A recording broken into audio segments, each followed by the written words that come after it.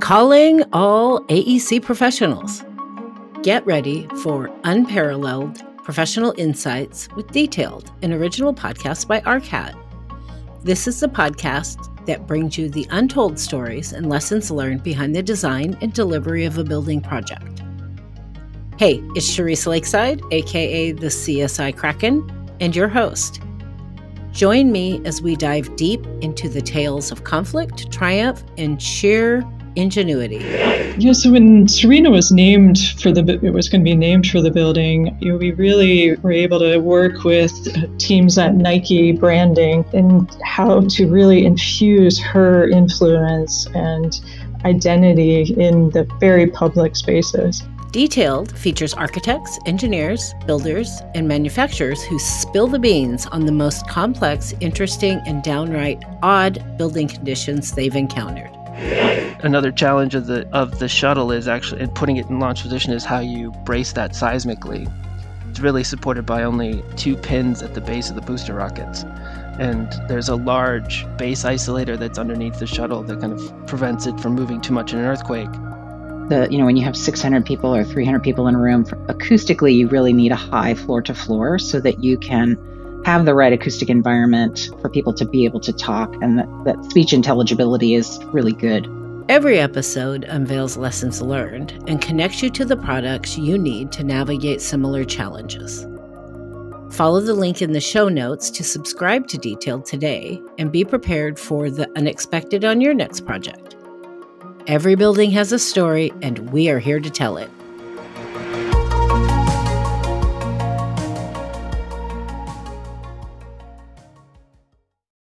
You taking my thing? Oh, you're gonna say that? Yeah. You didn't. Well, what you doing? You're not writing anything. Exactly. I know, because I was gonna wing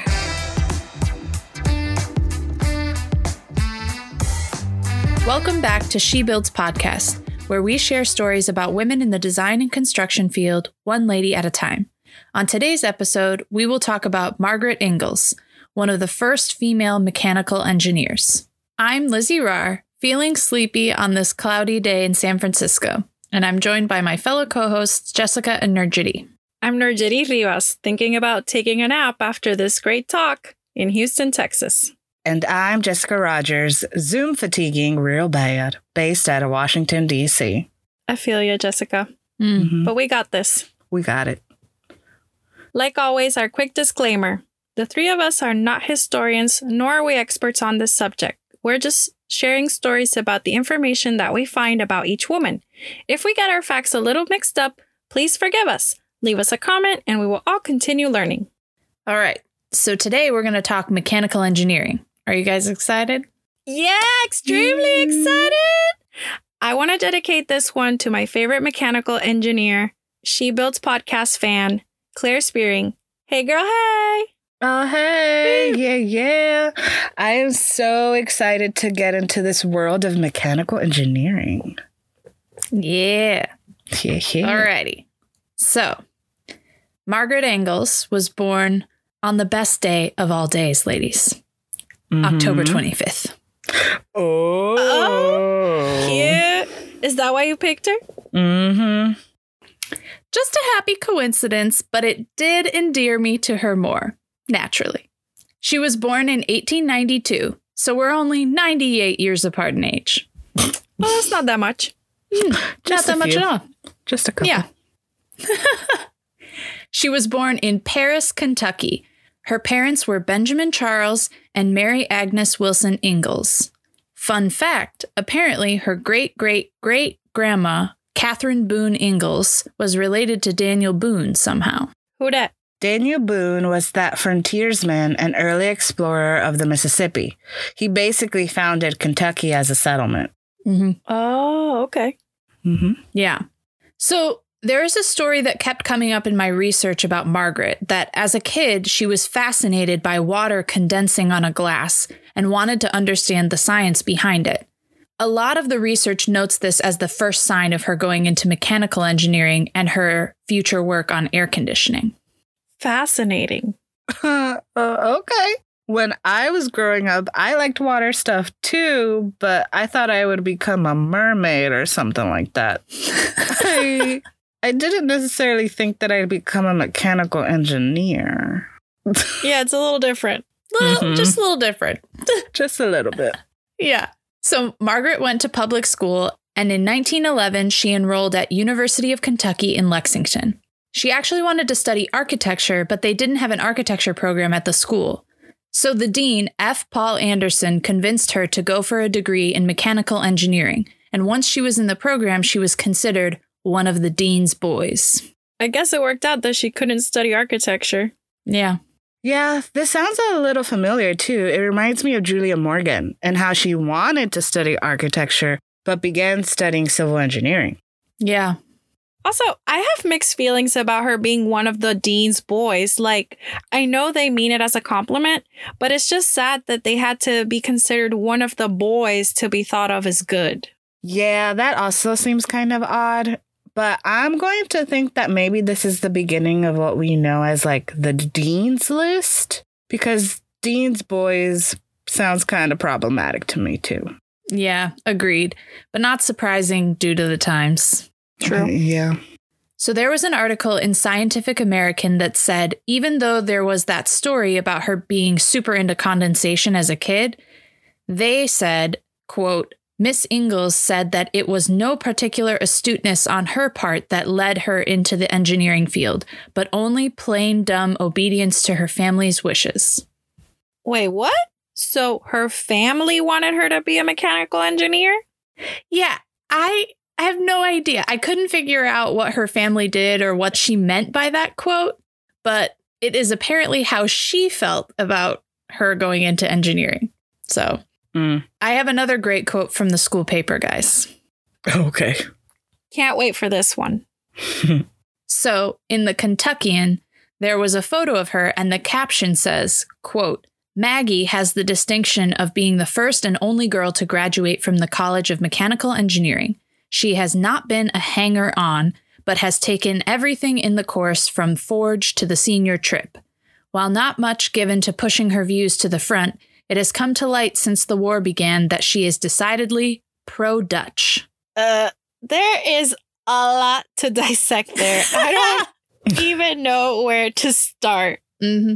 Okay, so question. What does pro-Dutch mean?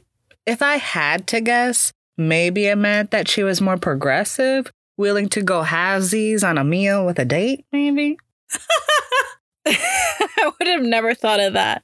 Well, also, I mean, the rest of the quote makes it sound like she was very forward-thinking and independent, and that she was willing to do everything that the boys would do in her class. Yeah, let's give her a round of applause for being the first and only woman in her class. A wonderfully brave achievement for her. But what in the world does hanger-on mean? It definitely sounds negative. Mm-hmm. And I think it means exactly how it sounds. Literally hanging on. She wasn't just going to school to bide her time until she found a husband, but that she was actually going to do the work and to learn. Okay. Well, now we've broken down the whole quote, and I still have no idea why her being pro-Dutch has any relevance to her being a good mechanical engineer. Mm-hmm. All right. So I'll give some context. Her boyfriend was the University of Kentucky star football player, and his name was Charles Christopher Schrader, and he was nicknamed Dutch. So I guess the quote was kind of an inside joke. Oh, okay. I get it. But that's still a weird nickname, like on both sides. Because, like, how do you get Dutch from there? And, I mean, they could have just said that she was Dutch's girlfriend, but, I mean, actually, I like that they said that she was pro-Dutch. That's all they needed to know. The quote was referencing her and not who she was dating. That's kind of funny. Yeah. Okay, so anyway, so what else did Maggie do besides this football player in college? So during college, Maggie was the secretary for some of the engineering groups, and she was part of the Honor Society. In 1916, she graduated with a bachelor's in mechanical engineering. She was the first woman to get an engineering degree from the university. Amazing. Yeah. Yeah. So the Kentucky Colonel wrote an article about her after she graduated called Margaret Ingalls in class by herself. During the interview, they asked her if she was sorry that she had studied engineering, and she replied, "No, I'm not. There were some things to give up that were hard at the time, but I haven't missed them much. The worst feature is that it keeps me away from the other college girls, and I haven't made any real girlfriends at all." I like that the school is really praising her and her accomplishments, but that's kind of sad that she didn't have any girlfriends. We were just talking about this and how important and instrumental it can be to have people that look like you in these same places. Yeah, I totally agree. And I mean, I'm not exaggerating when I say I'm not sure I would have gotten through college as a sane individual without our strong support group of girlfriends. Yeah. Shout out to United Colors of Slocum. You know who you are, ladies. And also, like, there were probably several instances where I could see myself giving up and moving back home. But I think it showcases her strength, too, to have gone at it as the first and only one. Totally. I never think about how solitary the pioneering experience must be, how alone they might feel along the way. Yeah. For sure. I imagine that would be really isolating. Yeah. Okay. The article also said, to the all-important question, will you ever marry? Miss Ingalls replied, no. It will be 4 years before another leap year, and by then I hope to be independent. Ooh, skanalach. I told you she was progressive. Would they have asked that question to a man? Did they ask Dutch that? No. Of course not. It would be assumed that he'd take a wife at some point, and if not, who cares? And make more Dutch babies. Dutch babies. Oh, now I'm hungry. I want some sweet. So after she graduated, Maggie went to work at the Chicago Telephone Company in their engineering department. And then in 1917, she left and moved to Pittsburgh to work for Carrier Lyle Heating and Ventilation Corporation. And while she worked there, she got interested in conditioned air. For a little background, Willis H. Carrier is the inventor of modern air conditioning. And so that was the place to be for air conditioning work. Ooh, yeah. That's the name that you see on all the AC units outside. Carrier. Of course, she went to work for an important and innovative company. That's how she rolls. Well, she also decided to go back to University of Kentucky to get a master's degree in mechanical engineering. And in 1920, she completed her degree and became the first woman in the U.S. to get a master's degree in mechanical engineering. Yay, go Maggie! Or Margaret. I don't know if we established that we could call her Maggie. She's my friend now. Yay, go Maggie! And to go back to grad school in your late 20s, no less, I can only imagine that by getting her master's, it would only give her more opportunities. But it's interesting that it was a master in the same topic area. For sure. She was probably expanding her expertise. Yeah, true. Ladies, have you ever thought about getting your master's? And if so, what would it be in? I've thought about urban planning. I've always been very interested in that, but honestly, the steep cost of college keeps me from seriously considering it. What about you? Yeah, when we graduated, I was definitely thinking about going for a structural engineering master's at some point. I always liked structures class and thought it would be a really cool complementary degree to architecture. But I completely agree with Nurjiti. The cost is a huge deterrent. Ooh, structural engineering, Lizzie? I could never decide what I wanted my master's to be in. So I thought of perhaps something along the lines of either urban planning or real estate development. But I would also like to incorporate sustainability in there somehow, or even get an MBA. But yeah, I'm with you, Nurjiti. I don't need to stack on any more student loan debt that I already have. Yeah. Well, after graduating, Maggie went back to Pittsburgh because her old dean from college, Paul Anderson, was the director at the Pittsburgh Laboratory. And the lab was part of the U.S. Bureau of Mines, and Paul was creating a team with many of his former students to come and work with him. You see, our girl only rolls in important circles. Hey. So being a dean's boy had a major benefit. Talk about Maggie breaking into the boys' club. Oh, hey. Hey. Sure did. In 1921, she joined the American Society of Heating and Ventilating Engineers Research Lab. They studied air conditioning and also did field testing for the New York Commission on School Ventilation. They were trying to look at attendance and the health of students and use new portable machines that measured the amount of germ-laden dust in the air. That sounds important and beneficial to us even today. Yeah. Okay, so like my first thought was, yay, air conditioning ? But this was the beginning of air conditioning and ventilation. Germ-laden dust doesn't sound fun, though. Yeah, no. No. Mm-mm. So Margaret was working with Paul Anderson still and also with O.W. Armspatch. She helped them create the Anderson-Armspatch dust determinator. This would become the industry standard for air filtration. Oh, okay. Yeah. She also presented several papers on the research she was doing in 1922. Temperature, humidity, and air motion effects in ventilation with Paul at the annual meeting of the ASHVE, and temperature, humidity, and air motion and standard method of testing dust removal efficiencies of air washers with Armspatch. 3 years later, she presented data on air dust determinations. So all of this research helped to create standards for air filtration and cleanliness for the building industry in order to create safer, cleaner, and healthy interior spaces. Oh, okay, Maggie. She really had an influence in how we operate today. Exactly. I feel with this pandemic we're living, air filtration has become even more important. Oof, very true. And now, as the world is starting to get back together, it's becoming more apparent. Yeah. Yeah. And so air conditioning was actually a big part of this change. It obviously changed quality of life and working conditions, but it also forced businesses and industries to pay more attention to air quality. Today, I think the term air conditioning is first associated with comfort, but it has a lot of other beneficial qualities. Yeah. Actually, I'm really allergic to dust. So growing up, the doctor told my mom she needed to get me an air conditioner because it would help clean the air I was breathing in my room. So that's actually what I always associate air conditioners with. That's true, Nojiri. You always think of air conditioning for like cooling or heating purposes, but you forget that it helps with air circulation and filtration too. Yeah. So in 1929, Maggie went back to work at Carrier in Syracuse, New York. Hey. While she was at Carrier, she worked on the design of the sling psychrometer. Do either of you know what this is or have any memory of it from building systems class? Yay, Syracuse. But girl, I don't remember that class. A lot of it was a blur.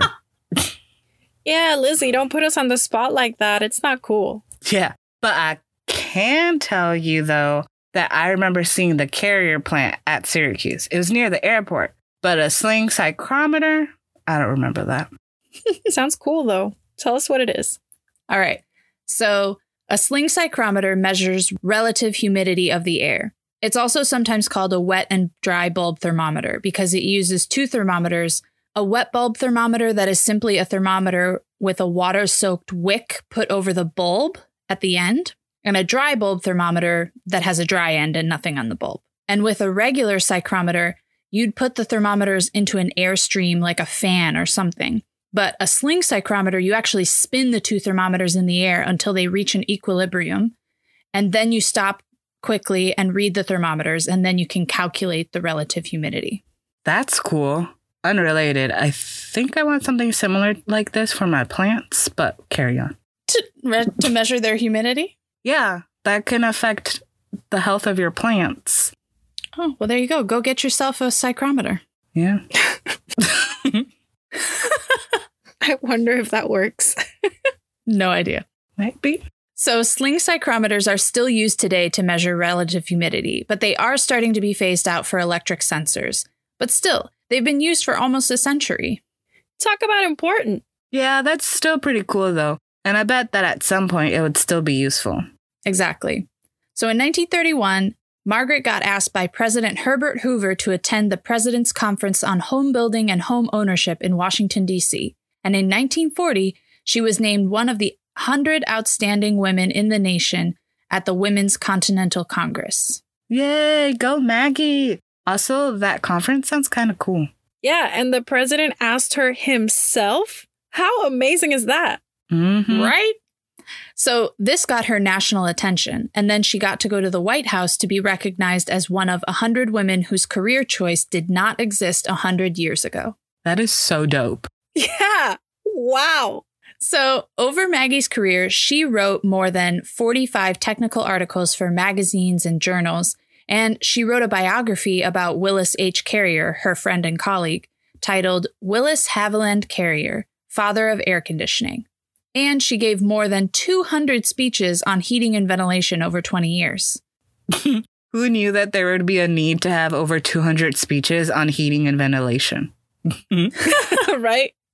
Also, she was like buddies with the father of air conditioning. That's pretty cool.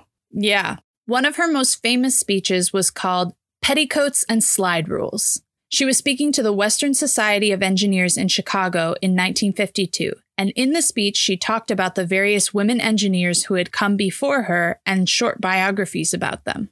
Yes. Spread the word. Giving credit to the women that came before and proving that women can do it in the present. Finger snaps. Who run the world? Girls. Who run the world? Who run the world? Girls. Yeah. Yeah. That sounds like a list of future episode alerts. Yes. Yeah, I thought it was so funny. It was sort of like her speech was a version of our show before our show. Oh, beautiful. Right? So meta.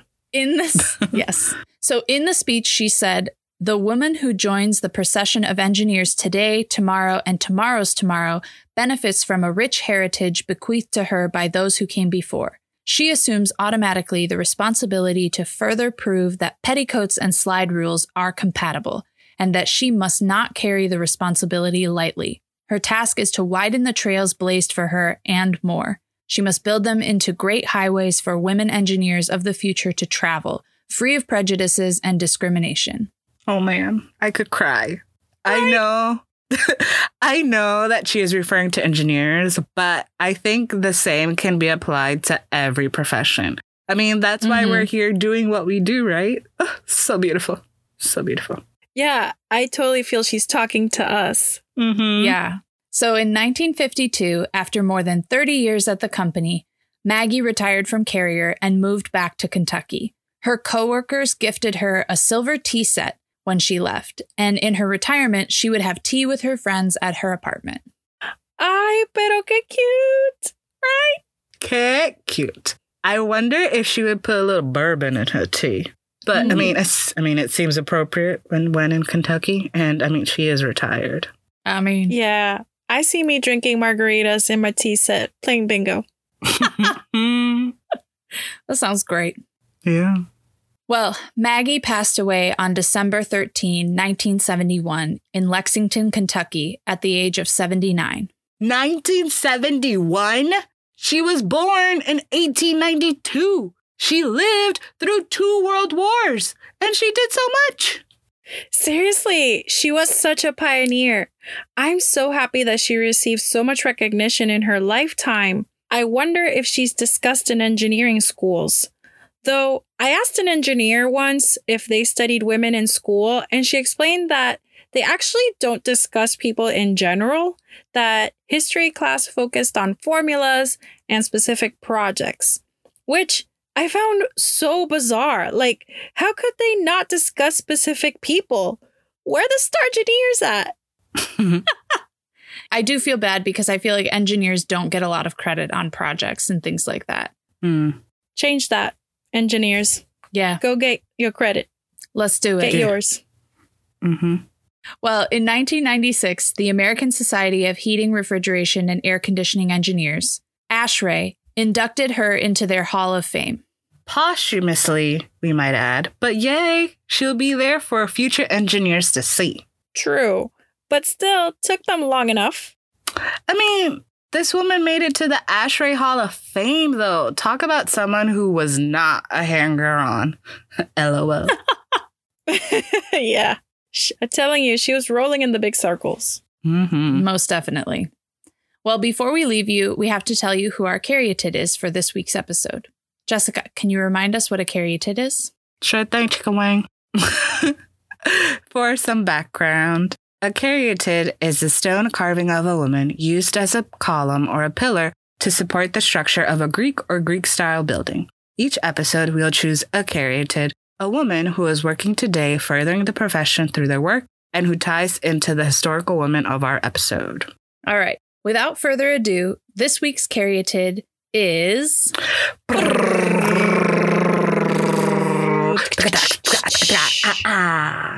Andrea Thompson. Yay! Andrea! Andrea was chosen this year as one of the 20 women to watch in HVAC by Engineered Systems. Oh, hey! Oh, hey. So Andrea says that it was her grandfather who first piqued her interest in buildings and engineering. He actually built several homes in Roebuck, South Carolina, including the house that he lived in and where they would go visit him.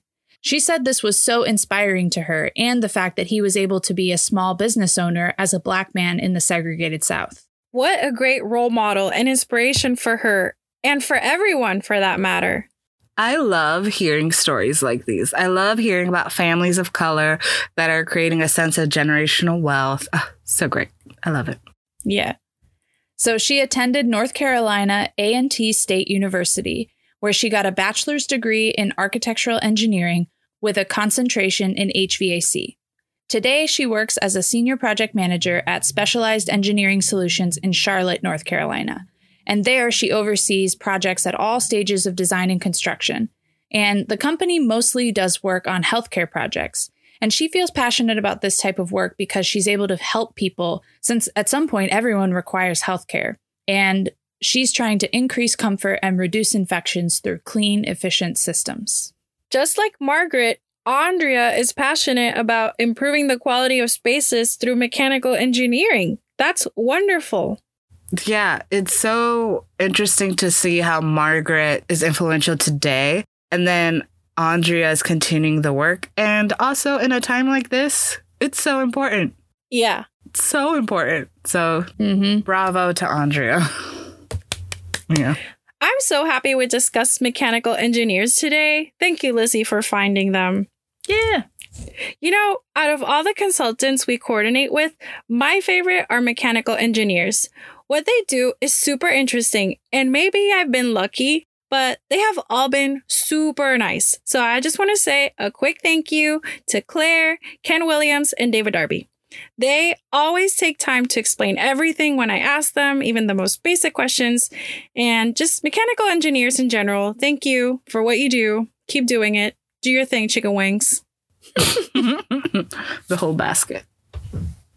All right. Before we say goodbye, we want to say thank you to CMYK for the music, to John W., our technical producer, and most of all, thank you for listening. We hope you enjoyed learning about Margaret and Andrea, along with our banter, and that you're inspired to find out more about them and other amazing professional ladies. Again, thank you.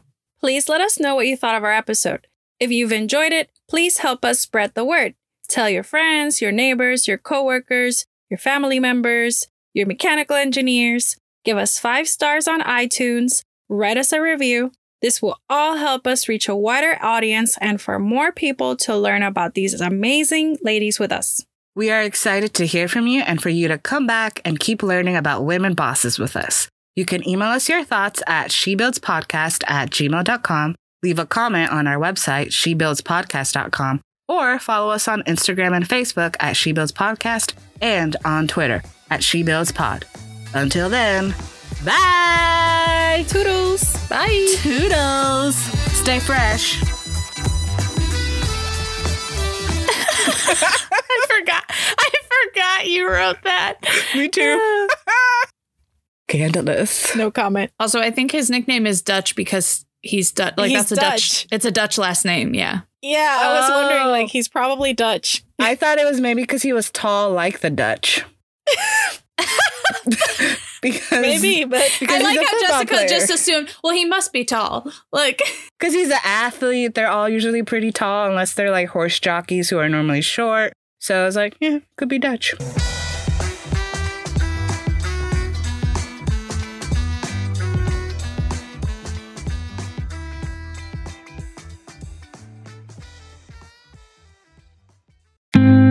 Hey, designers and curious minds! Ever wondered about the stories hiding within your building's walls? I'm Carrie Seaburn, structural engineer and host of Unstruct, the podcast that decodes and simplifies major concepts of structural design. Behind the math and physics, structural engineering simply predicts building behavior. Join me as we simplify the complex, making structural design accessible to everyone. Nowadays, instead of measuring it via cost, we're saying, well, what about carbon, We've got two levers now that we can, if an architect has an inefficient design, we can hit them with two levers, if you like. The official casualty figure is 55,000. Everybody I talked to told me that the actual figure is at least 3 times as much. And I believe that. Seeing what I saw, Turkish codes are good and they have been improving, but compliance was completely lacking. Fluent in steel, concrete, masonry, and timber design, I'll bring you leading engineers to dissect the tales behind their building structure. Whether you're an architect, contractor, engineer, or just love a good story, this podcast is for you. Yeah, beam penetrations. That's a fun topic on this project. Follow the link in the show notes to subscribe to Unstruct. From within your walls, hear the story behind how your building stands today.